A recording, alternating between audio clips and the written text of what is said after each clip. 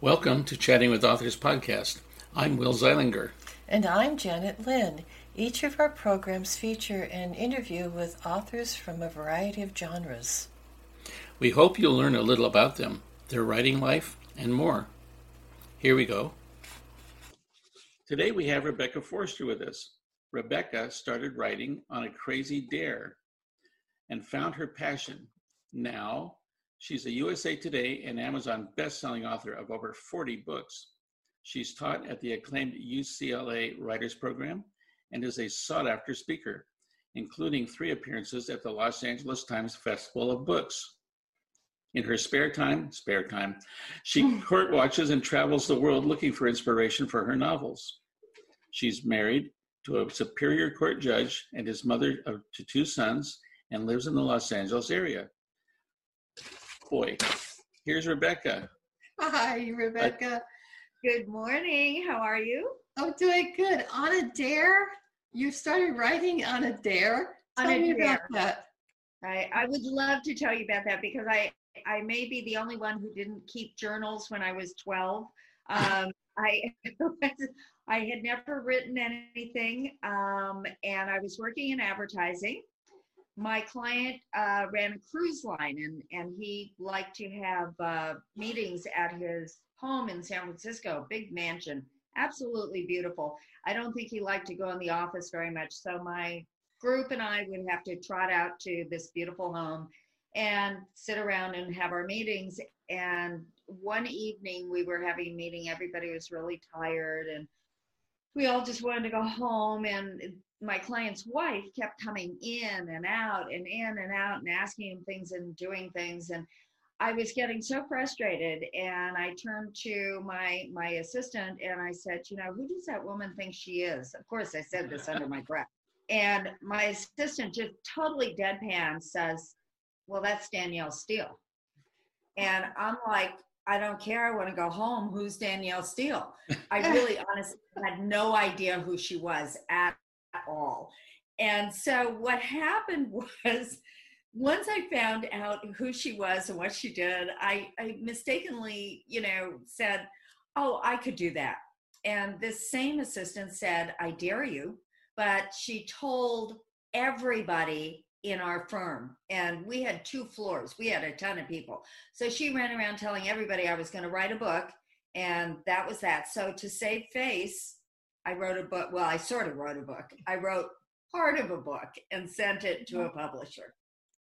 That's amazing. It was pretty cool, actually. But at the time, I was just didn't have my kids yet. I was pregnant with my first son when my first one was published, and so you don't really think about it. You think about, oh, this is fun. This is a challenge. I think a lot of people love the challenge of trying something new, and it never dawned on me anybody would pay attention to it. I mean, who would think that? And then they bought it, and I was like, what am I supposed to do now? Now, what year was this? This was 1985, 84, 85, around there, that I sent it in. And remember, those were the old days when you actually typed it on a typewriter. You made Xeroxes, you sent it, via snail mail, and you waited. And so I had, because my business background is marketing, I had just sort of researched what it took to get someone's attention, hoping that I would get a rejection and my assistant would stop with all the ribbing.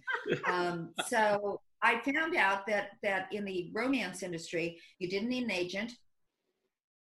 You pitched them by sending in 3 chapters and a synopsis. And I thought, great, it's not going to take that much time. I have this story idea. I'll put down what I think are 3 chapters, sent them in. And lo and behold, weeks and weeks later, I get this letter saying, great, send the rest of the book. And I was like, there is no rest of the book. And so what I told them, which is fictional, was I said, I'm going to Europe for 6 weeks for business, which was the hugest lie. What I did for 6 weeks was lock myself after work into a back room and finish the book. but I didn't want them to think that I had taken this so lightly that I didn't actually have a book ready to go. So it all worked out really well, and they bought it. I still to this day don't know why, because I got so many edits on my, editorial letter. It's like they could have written it themselves by the time I finished the edits. So it was very exciting. It was very fun. So you started out writing romance. How did that transition into writing thrillers?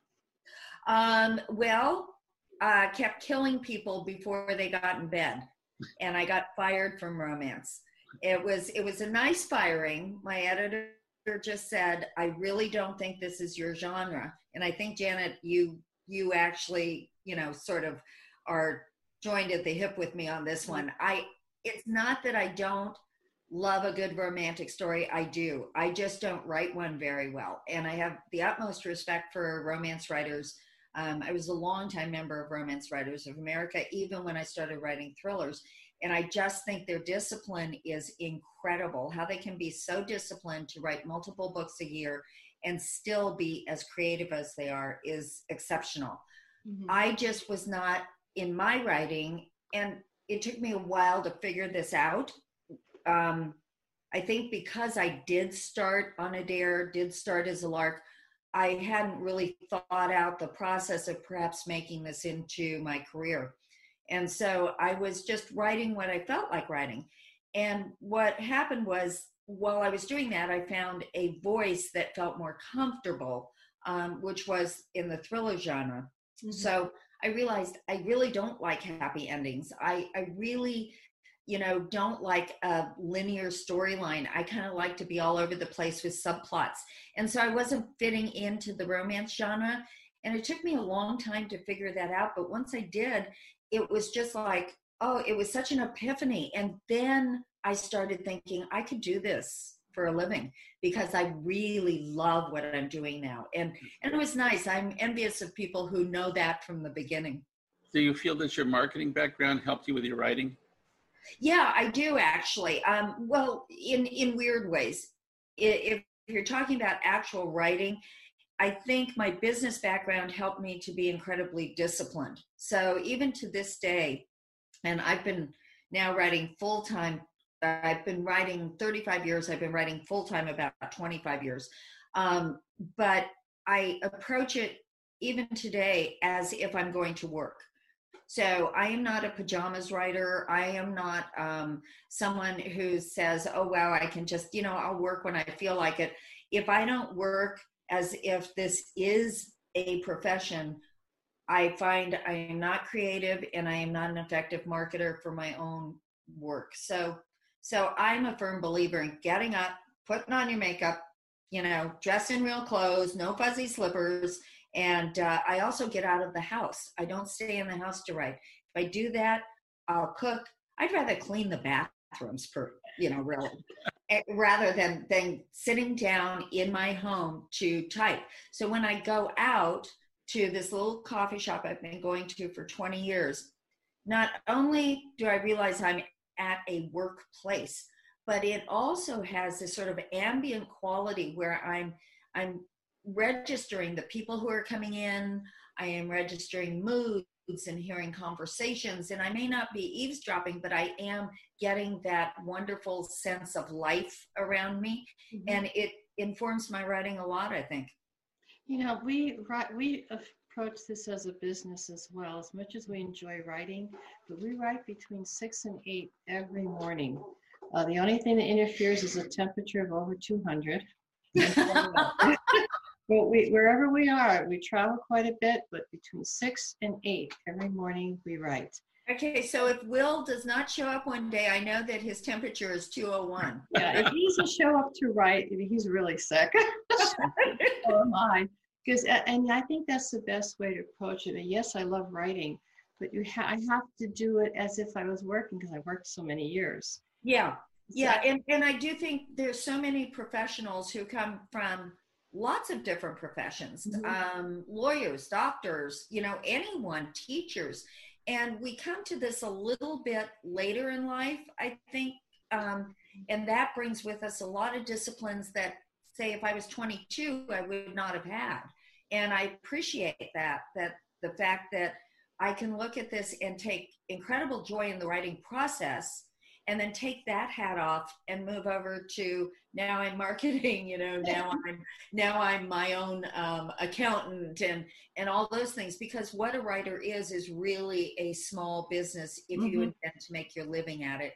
That's what we are. We just don't have a counter, and we don't sell things over that counter, but we are responsible for so very much. And if you don't take joy in it, it's going to show in your writing, I think. Yeah, you have to enjoy what you're doing, no matter what you do. I'm impressed, though, that you can only be a dedicated writer for 2 hours in the morning. Yeah. I have at least 4 to 5, and I've got to really, really pay attention. I must be as slow a writer as I am a reader, because you guys are really Well, we picked that time of morning. You know what I mean? Yeah, but we picked that time of morning because nobody's at the office yet. Nobody's calling us. The phone's not ringing. So. Yeah. Plus, it makes sense. And when I was working, I would come home and write from 6 to 10. This was before the baby and all that, and that you adjust. You do adjust. Yeah. And then when I started writing full time, that transition was very tough for me, because my whole being had been wrapped up in corporate work for so long. I was at a loss. And so how do I write in the morning now? And how do I make my day as productive as it should be? And that was a shock to my little corporate soul. It was very, very hard. But now I am cooking. I'm telling you, it only took 25, 30 years. No, again, we write before life begins. Yeah, that makes sense. And I used to have a friend who got up at 5:30. I tried that once, went right back to bed at 5:35. Yeah, it's just called discipline, and I agree with you. It comes with age. Yeah. Now, you write legal thrillers and procedurals, but you're not a lawyer or a cop. No, I'm not. In my next life, I will be, I think. But as of now, no. However, I do sleep with a judge, and that's really helpful in my research, because you know what? You can just get a lot out of him in his dreams.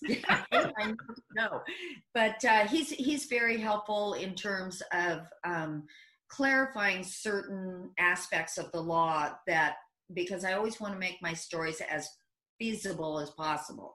I like creative license. I don't like too much of it. So I also, though, take it upon myself. I read the legal journals. I am truly a legal voyeur. I love anything having to do with the justice system. So I court watch a lot. I go down to court. I sit in on trials, both civil and criminal. I attend, sometimes I attend the legal conferences. I've actually been a speaker at the legal conferences, which shows you that most lawyers want to become writers. Most writers want to be lawyers. But the most exciting thing I've been doing lately is I've been a participant in what they call citizens colleges with the DEA, Drug Enforcement Agency, with the ATF, which is alcohol, tobacco, firearms, and now they have bombs also. These are 8-week intensive courses where I learned, for instance, I got a giant box of something, and it was the fragments of a bomb, and I had to try to figure out, what was the trigger mechanism, and it's fascinating things. Anyone can do this, but I think for a writer, it's particularly interesting. So I do that. I just try to find any experience that's going to make the writing more exciting, because I can now write about it because I've been there. I've held that gun, or I have looked at the bomb fragments, or I have, gone out on a ride along. So I really want to do that. But ever since I can remember, I've read true crime, stuff like that. So I think it's just kind of inborn. I know they say you should write what you know, but I also think you should write what you love. And I love the idea of one person, one cop, one lawyer, one defendant against, a huge system. I think that would be terrifying. I will never commit a crime, by the way, never, because I don't want to go up against the system at all. So I'm so good. The judge knows you really well. Yeah. That's the wonderful thing about belonging to writers' organizations like Sisters in Crime or Mystery Writers of America and romance writers, is they offer so many resources. You talk about going on ride-alongs and all that. Janet and I even took a lockpicking class. Yeah, awesome. We're going to write about it. We should learn. So we went up to somewhere in East LA. East LA, and I learned how to crack safes too. He's not very good at it. Okay, that's fair. Of course, you got the touch. You've got the touch. I know. There's some girl stuff crime and there's some guy stuff crime. So yeah, it's nice you two have worked that out. But they both break in. That is really cool. The lockpicking class. Wow. Well, if you ever need to get into chambers, I have an in. So don't worry about it. Let me go. Now your first mystery series, I would have to call it crime series, of the Witness series. Right. You've got over 3 million downloads. I know. Isn't that amazing? That is, I tell you, I think there were a couple of things that happened with that series. It was so strange. It was meant to be one book, one standalone book, and Penguin Putnam purchased it, but the editor who purchased it said, let's make it 3. And so I'm like, okay, I've never done a series before. I have no idea what I'm doing. But when you're offered that kind of contract, of course I can do that. And so I wrote the 3 books. But meanwhile, the editor who loved the series left and went to another house. And I was orphaned to an editor who did not love the series. And so those 3 books were it. And you know what? I got the rights back and all that good stuff. And I thought, okay, yeah, I've been doing this a lot of years. Maybe I'm just going to kind of power down on the whole book stuff. And then my husband said, have you ever heard of Kindle? And I never had. So I looked into it. I said, wow, I've got the rights back to all these books. And I put the Witness series, the first 3 books up first. And a gentleman in New Zealand, mystery writer, he kept bugging me. There were boards we were talking on, and he kept saying, make that first book free. And I'm like, I'm not going to give away my books. This is crazy. No, make it free. And finally he sent me a message, all caps, make that book free. So I did. And I made Hostile Witness free, and it's still free today because I think it's a great way to introduce myself to people to see if they like what I write. But that first day, there were 80,000 downloads. Wow. Of that book. And then there were equal numbers of downloads of the next 2. And Steve and I would look at the numbers, and finally he says to me, do you think they're going to make us give back the money? And I'm like, I don't know. It was the early days of Kindle. Discoverability was high, which it really isn't these days.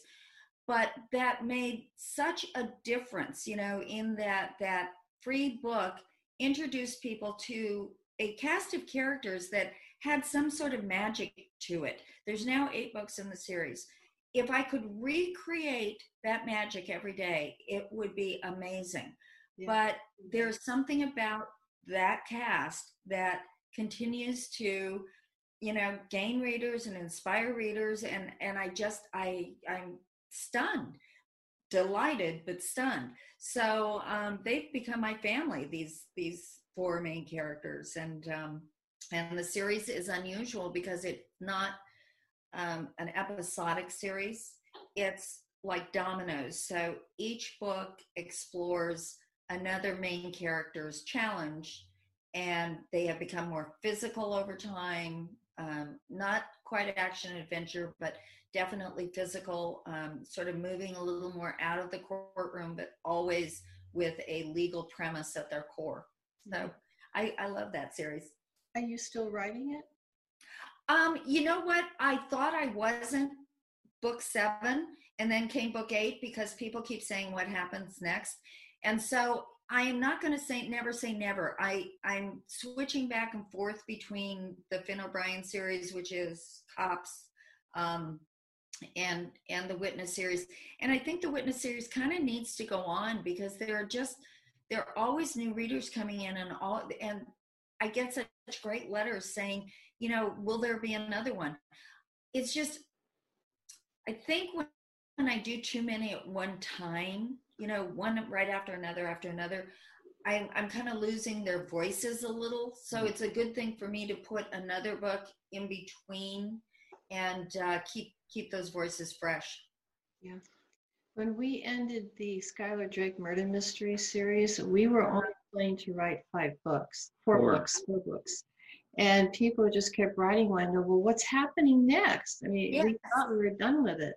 So we wrote the 5th book under duress to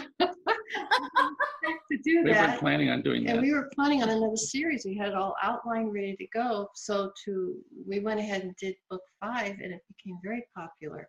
Well, that's the funny thing too. I did book 8, and it was a struggle because I kind of felt like I have to do this because I'm kind of tired of not tired, but I get these letters, and I wanted to tell people it's not that easy. Do you know what I mean? It's not that easy to come up with this new book within moments. It just is a very hard process.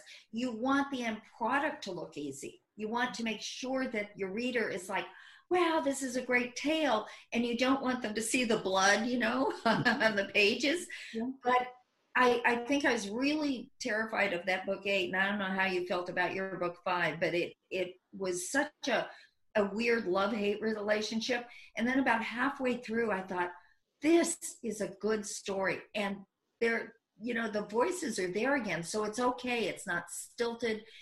And I guess sometimes you just have to charge in and hope that you recognize when it's not coming together or when it is coming together. And so I went back and redid the first portion, but that last part of the book, I realized it was valid. And the funny thing is the readers were right.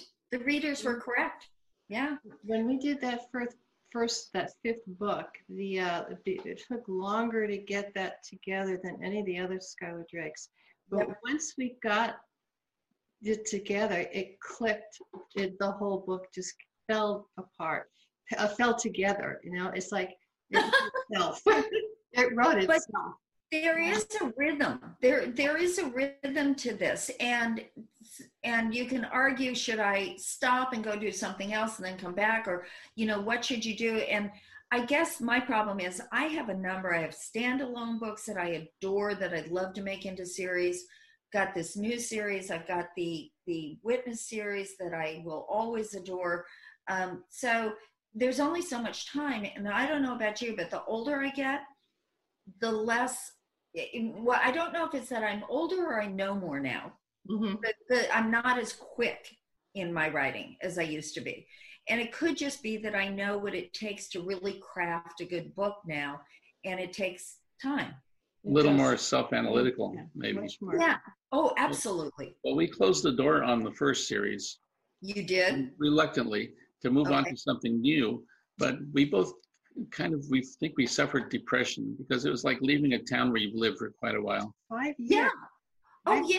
And also the other thing is, that it works. When you start a new series or you start a new book, you may think, wow, this is such a great idea. And then the reception is not what you had hoped. One of the hardest things is to see a review and say, I love this book, but I really love the Witness series. And it's like, but I put my heart and soul into this book. And I appreciate it. I know what they're saying, but I agree with you. There is a sort of deflation, when you move on to something new.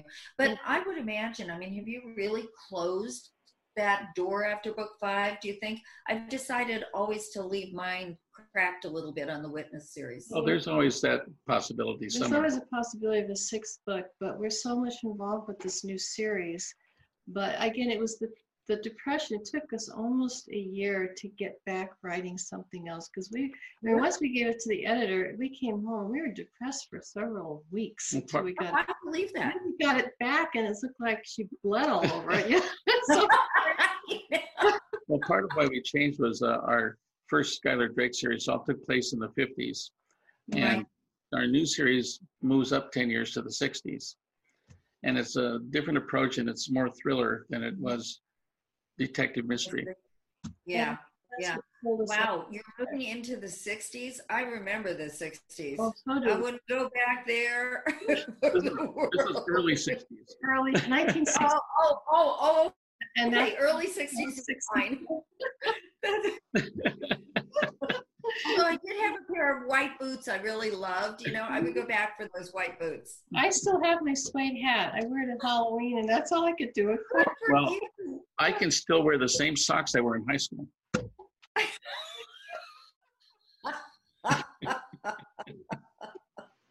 Very proud of you. I'm glad you stayed in shape. Yeah, I don't even own anything I owned in high school at all. It's too depressing. Like I said, my suede hat is still in existence. And in Well, my next time we do this, I will expect your suede hat. okay, I will. I'll wear it. Okay. We have a few more moments. So tell us a little bit about intimate relations, about the Finn O'Brien series. Oh, okay. So the Finn O'Brien series is this is the hero. Finn O'Brien is actually inspired by my brother-in-law, who came to this country from Croatia. I should have made him Croatian, but I was afraid my brother-in-law would get upset with me. But he came to this country when he was 17, and you know, now he's in his 50s. And it's interesting. It was interesting to me how even after all this time, he has one foot still in the old country and their cultural values, and one foot solidly here in the United States. And so I thought this would be a really interesting character who is responsible for upholding the law, because, you know, what law do you uphold? There is that sort of ancient law from the countries you come from, which I always find fascinating to look into these laws of countries that are so old. And then there is this new ever-changing American, you know, street justice and court justice and all these things. So Finn O'Brien is this combination of old country and new country. And his partner is a big blonde-haired Texan lady who I adore, Corey Anderson. And what I did was I chose to put them, while the Witness series goes out through the world, you know, like, and to other states, Alaska, Albania, Hawaii, there's Philippines. This one looks way deep into Los Angeles, into the micro areas of Los Angeles. So foreign relations is Little Ethiopia. Secret relations is Richland Farms, which is the only farm area left in all of the sprawl of Los Angeles. These are these teeny tiny little spots that people might drive by and never notice. And I just find it really fascinating what can go on there. For instance, Little Ethiopia is just a half a block of Ethiopian restaurants. Mm. And yet there's a center there for immigrants, and they talk about the problems with Eritrea and the brutality of the wars there. And I thought, wow, here's this whole group of people that have their own crimes that they are fleeing from. And yet here they are in America. So I find this really fascinating. It's a little more gruesome. It's definitely more hard-edged than the Witness series. Mm-hmm. But I kind of like challenging myself in that direction. You know, where is that line? And I think I never crossed the line between gratuitousness, you know, in terms of violence or relationships. But I do want to acknowledge that LA is not just this huge sprawl. It's real people with real strange, different attitudes and points of view that they bring to this city that we don't notice as much because we're not an upward city. We're an outward city. In Chicago, where all the different areas are, the Irish, the this, the that. In LA, it's not as noticeable. So I'm now on book 4, and book 4 is Intimate Relations. It'll come out next year, early next year. And it takes place in the Brewery downtown, which is actually East LA. It's the largest artist colony in the world. My son used to live there. It's I don't even know if I should say what it's about. It's so strange. But he used to live there. He's a writer, and there were artists and everything. And there was one particular art studio that was really fascinating. And what they did was made high-end sex dolls. Oh my goodness. Well, that's another whole program. That's another. Yeah. Well, you know what? I haven't quite exactly worked out the whole thing, but so far so good. It's moving right along. We'll see. Thank you, Rebecca. We appreciate you coming on, and I'm looking forward to your new series. Thank you so much, and yours too. This is very exciting for both of us. Thank Good. you. And I'd like all our viewers to know that we'll have your website, your website at the finish of this. So we'll get together and have to talk again. Yeah. Thank you. Yeah, absolutely. Anytime. I'm getting to really love this Zoom thing. Thank you. Mwah. See you later. Thanks, Rebecca. Well, today we have Rebecca Forster with us. Rebecca started writing on a crazy dare and found her passion.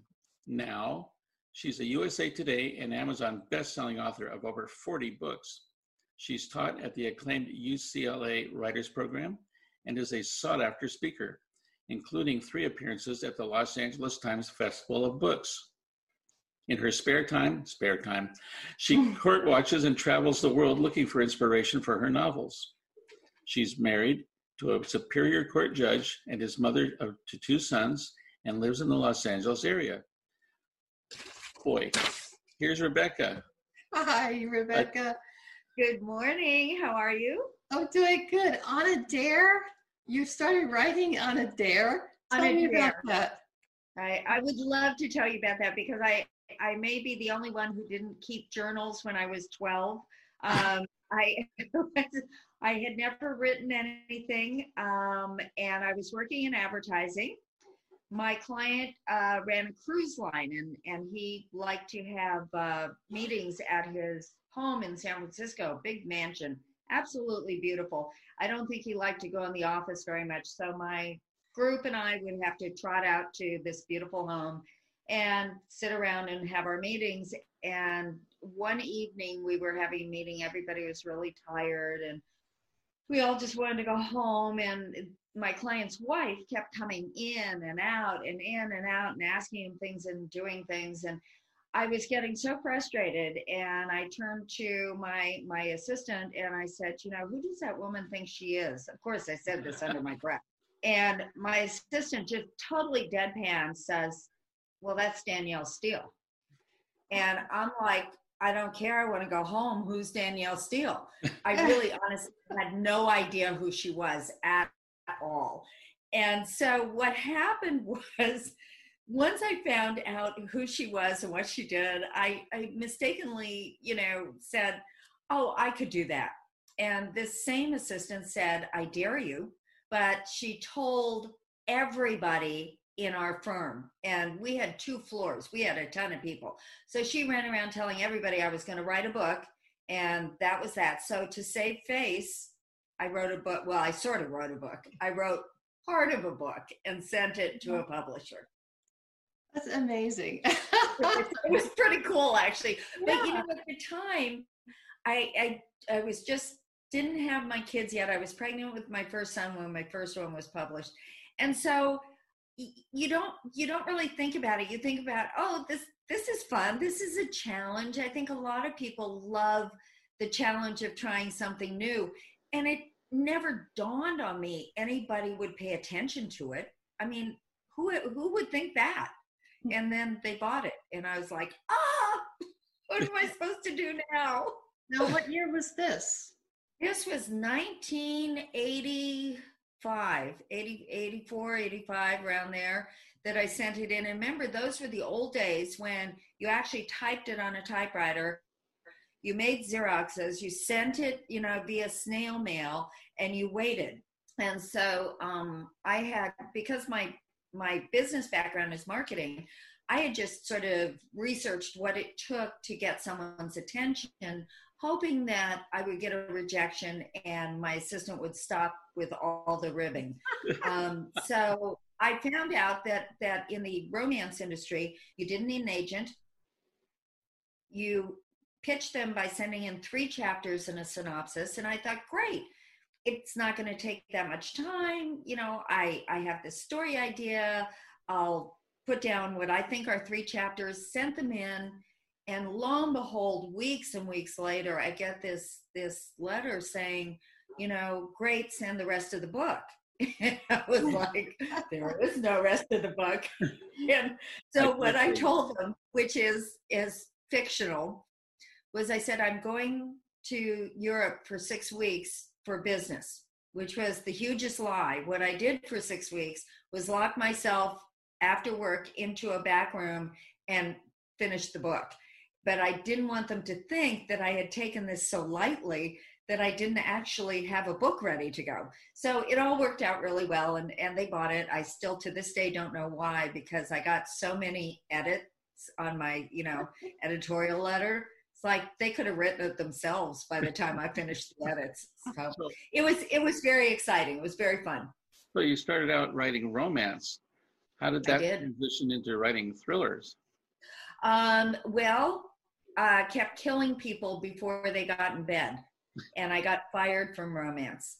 It was a nice firing. My editor just said, I really don't think this is your genre. And I think, Janet, you actually, sort of are joined at the hip with me on this one. It's not that I don't love a good romantic story. I do. I just don't write one very well. And I have the utmost respect for romance writers. I was a longtime member of Romance Writers of America, even when I started writing thrillers.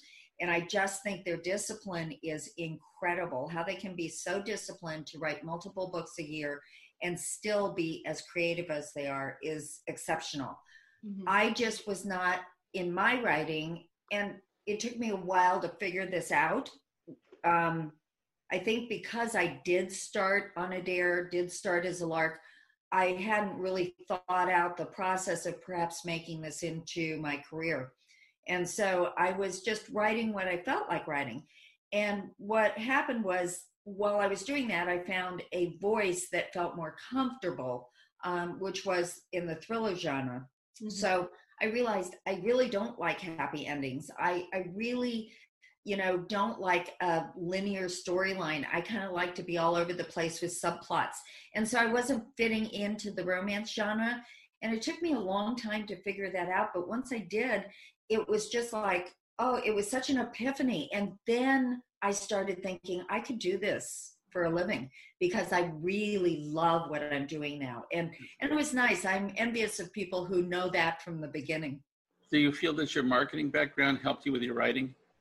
Yeah, I do actually. Well, in weird ways. If you're talking about actual writing, I think my business background helped me to be incredibly disciplined. So even to this day, and I've been now writing full-time, I've been writing 35 years, I've been writing full-time about 25 years. But I approach it even today as if I'm going to work. So I am not a pajamas writer. I am not someone who says, oh, wow, I can just, I'll work when I feel like it. If I don't work as if this is a profession, I find I am not creative and I am not an effective marketer for my own work. So I'm a firm believer in getting up, putting on your makeup, dress in real clothes, no fuzzy slippers. And I also get out of the house. I don't stay in the house to write. If I do that, I'll cook. I'd rather clean the bathrooms really, rather than sitting down in my home to type. So when I go out to this little coffee shop I've been going to for 20 years, not only do I realize I'm at a workplace, but it also has this sort of ambient quality where I'm registering the people who are coming in. I am registering moods and hearing conversations, and I may not be eavesdropping, but I am getting that wonderful sense of life around me. Mm-hmm. And it informs my writing a lot, I think. You know, we approach this as a business as well, as much as we enjoy writing, but we write between 6 and 8 every morning. The only thing that interferes is a temperature of over 200. But wherever we are, we travel quite a bit, but between 6 and 8 every morning we write. Okay, so if Will does not show up one day, I know that his temperature is 201. Yeah, if he doesn't show up to write, he's really sick. So am I. And I think that's the best way to approach it. And yes, I love writing, but I have to do it as if I was working, because I worked so many years. Yeah, yeah, and I do think there's so many professionals who come from lots of different professions, mm-hmm. Lawyers, doctors, anyone, teachers. And we come to this a little bit later in life, I think. And that brings with us a lot of disciplines that, say, if I was 22, I would not have had. And I appreciate that the fact that I can look at this and take incredible joy in the writing process, and then take that hat off and move over to, now I'm marketing, now I'm my own accountant and all those things, because what a writer is really a small business if mm-hmm. you intend to make your living at it. That's what we are. We just don't have a counter, and mm-hmm. we don't sell things over that counter, but we are responsible for so very much. And if you don't take joy in it, it's going to show in your writing, I think. Yeah, you have to enjoy what you're doing, no matter what you do.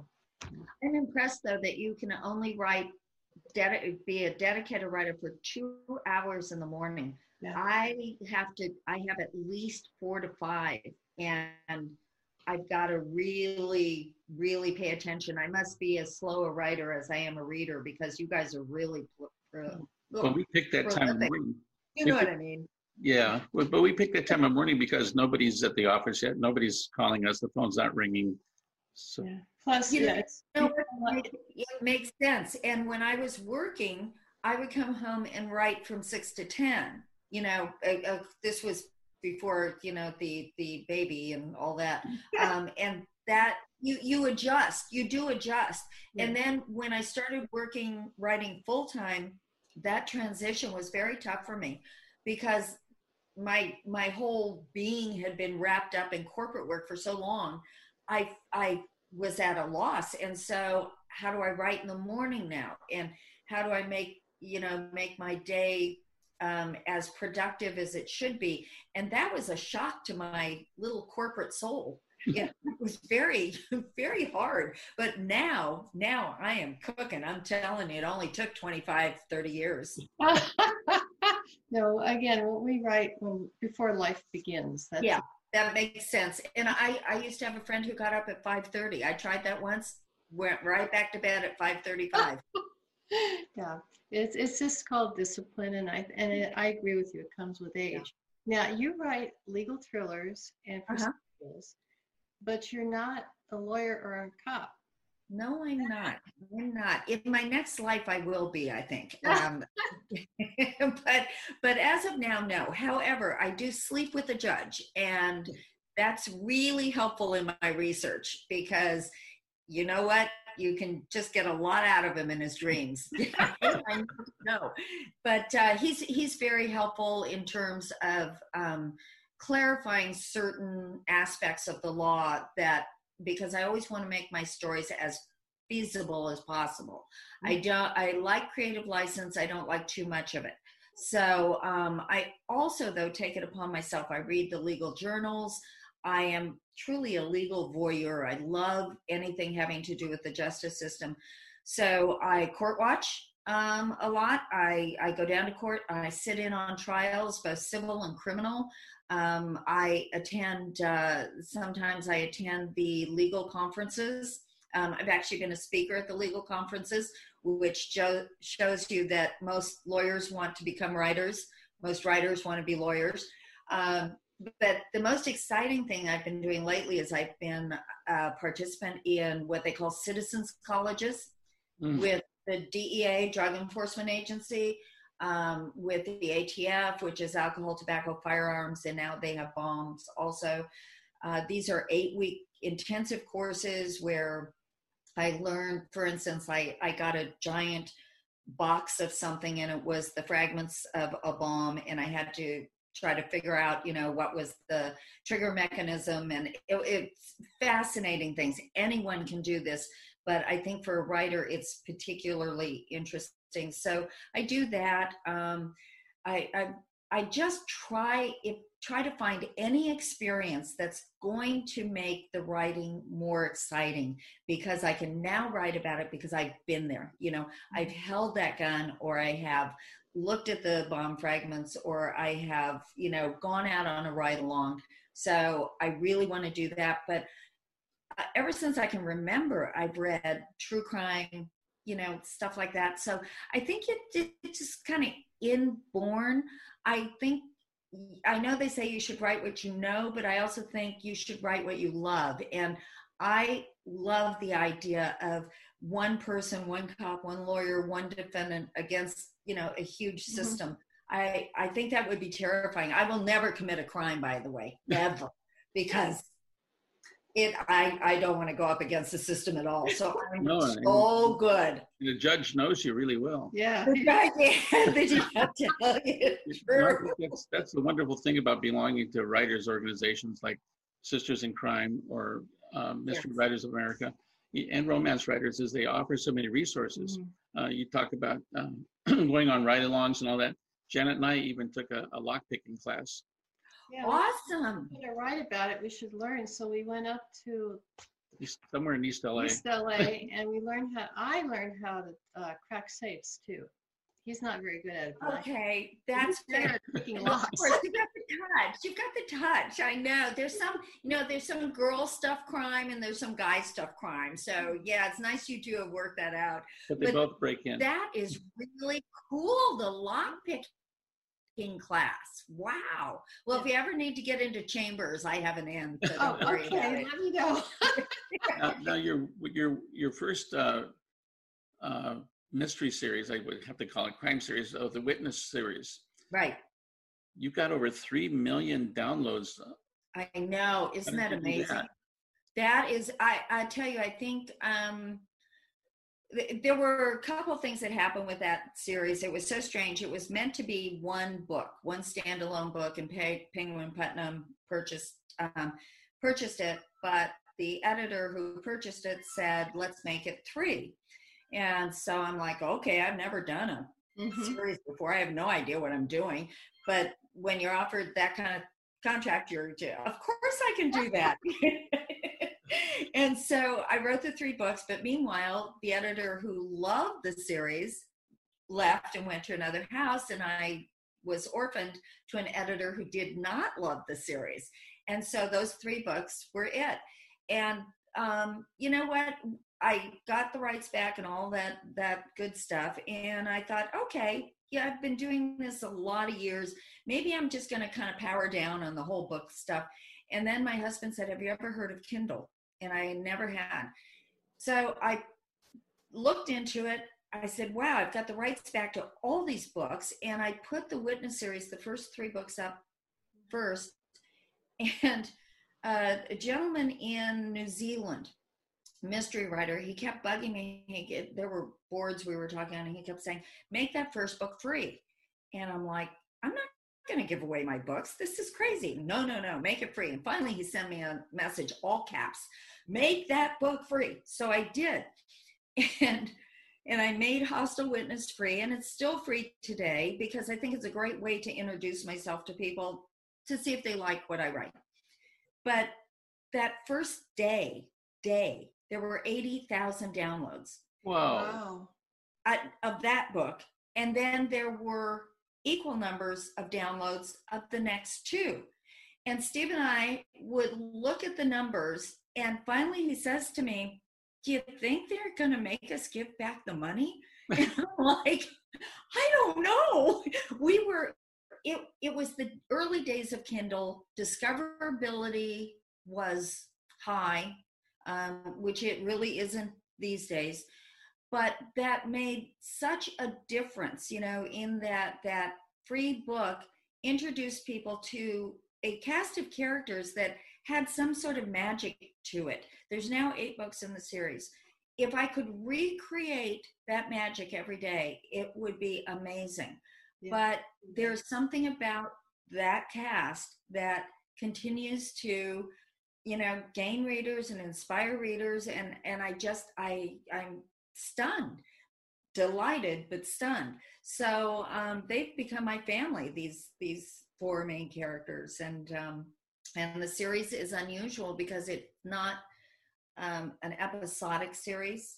It's like dominoes. So each book explores another main character's challenge, and they have become more physical over time. Not quite action adventure, but definitely physical, sort of moving a little more out of the courtroom, but always with a legal premise at their core. So I love that series. Are you still writing it? You know what? I thought I wasn't book 7, and then came book 8 because people keep saying what happens next. And so I am not going to say never. I'm switching back and forth between the Finn O'Brien series, which is Cops, and the Witness series. And I think the Witness series kind of needs to go on because there are always new readers coming in, and I get such great letters saying, will there be another one? It's just, I think when I do too many at one time, one right after another, I'm kind of losing their voices a little. So it's a good thing for me to put another book in between and keep those voices fresh. Yeah. When we ended the Skylar Drake Murder Mystery series, we were only planning to write 4 books.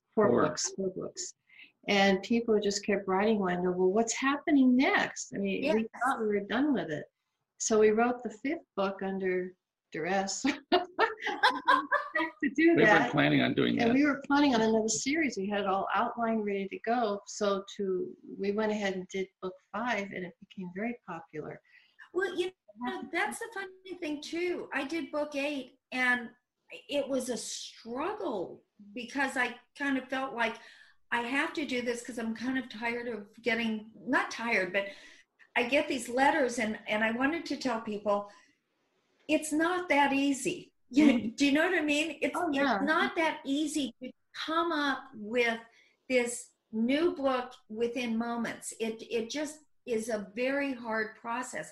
You want the end product to look easy. You want to make sure that your reader is like, wow, this is a great tale. And you don't want them to see the blood, on the pages. Yeah. But I think I was really terrified of that book 8. And I don't know how you felt about your book 5, but it was such a weird love-hate relationship.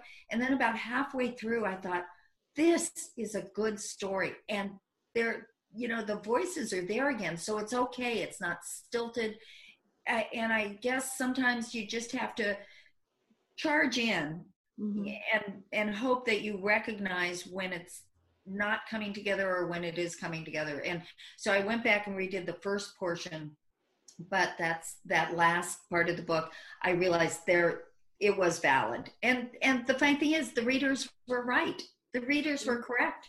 Yeah. When we did that that 5th book, it took longer to get that together than any of the other Skylar Drakes. But once we got it together, it clicked. The whole book just fell apart, fell together. It's like it itself. It wrote itself. But there is a rhythm. There is a rhythm to this, and you can argue, should I stop and go do something else and then come back, or what should you do? And I guess my problem is I have standalone books that I adore that I'd love to make into series. Got this new series. I've got the Witness series that I will always adore. So there's only so much time. And I don't know about you, but the older I get, the less, I don't know if it's that I'm older or I know more now. Mhm. I'm not as quick in my writing as I used to be. And it could just be that I know what it takes to really craft a good book now, and it takes time. A little It more does. self-analytical, Yeah, maybe. much more. Yeah. Oh, absolutely. Well, we closed the door on the first series You did? reluctantly to move on Okay. to something new, but we both we think we suffered depression because it was like leaving a town where you've lived for quite a while. 5 years. Yeah. Oh, I've- yeah. And also, the other thing is, you know that it works. You know, when you start a new series or you start a new book, you may think, wow, this is such a great idea. And then the reception is not what you had hoped. You know, like one of the hardest things is to see a review and say, I love this book, but I really love the Witness series. And it's like, but I put my heart and soul into this book. And I appreciate it. I know what they're saying, Mhm. but yeah, I agree with you. There is a sort of deflation, you know, when you move on to something new. But I would imagine, I mean, have you really closed that door after book 5? Do you think? I've decided always to leave mine cracked a little bit on the Witness series. Well, there's always that possibility There's somewhere. always a possibility of a 6th book, but we're so much involved with this new series. But again, it was the depression. It took us almost a year to get back writing something else because once we gave it to the editor, we came home. We were depressed for several weeks until we got. I believe that. We got it back, and it looked like she bled all over it. Yeah. So, Well, part of why we changed was our first Skylar Drake series all took place in the 50s. And our new series moves up 10 years to the 60s. And it's a different approach, and it's more thriller than it was detective mystery. Yeah. that's Yeah. what pulled us up. Wow, you're moving into the 60s? I remember the 60s. Oh, so do I we. wouldn't go back there. This is early 60s. Early 1960s. Oh, And okay, that early 60s is fine. So I did have a pair of white boots I really loved. You know, I would go back for those white boots. I still have my suede hat. I wear it at Halloween, and that's all I could do it for. Good for Well, you. I can still wear the same socks I wore in high school.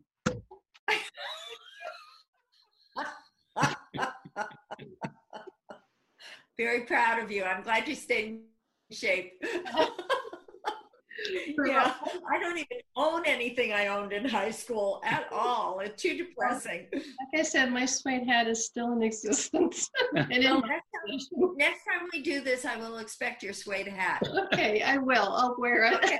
We have a few more moments. So tell us a little bit about intimate relations, about the Finn O'Brien series. Oh, okay. So the Finn O'Brien series is this is the hero. Finn O'Brien is actually inspired by my brother-in-law, who came to this country from Croatia. I should have made him Croatian, but I was afraid my brother-in-law would get upset with me. But he came to this country when he was 17, and you know, now he's in his 50s. And it's interesting. It was interesting to me how even after all this time, he has one foot still in the old country and their cultural values, and one foot solidly here in the United States.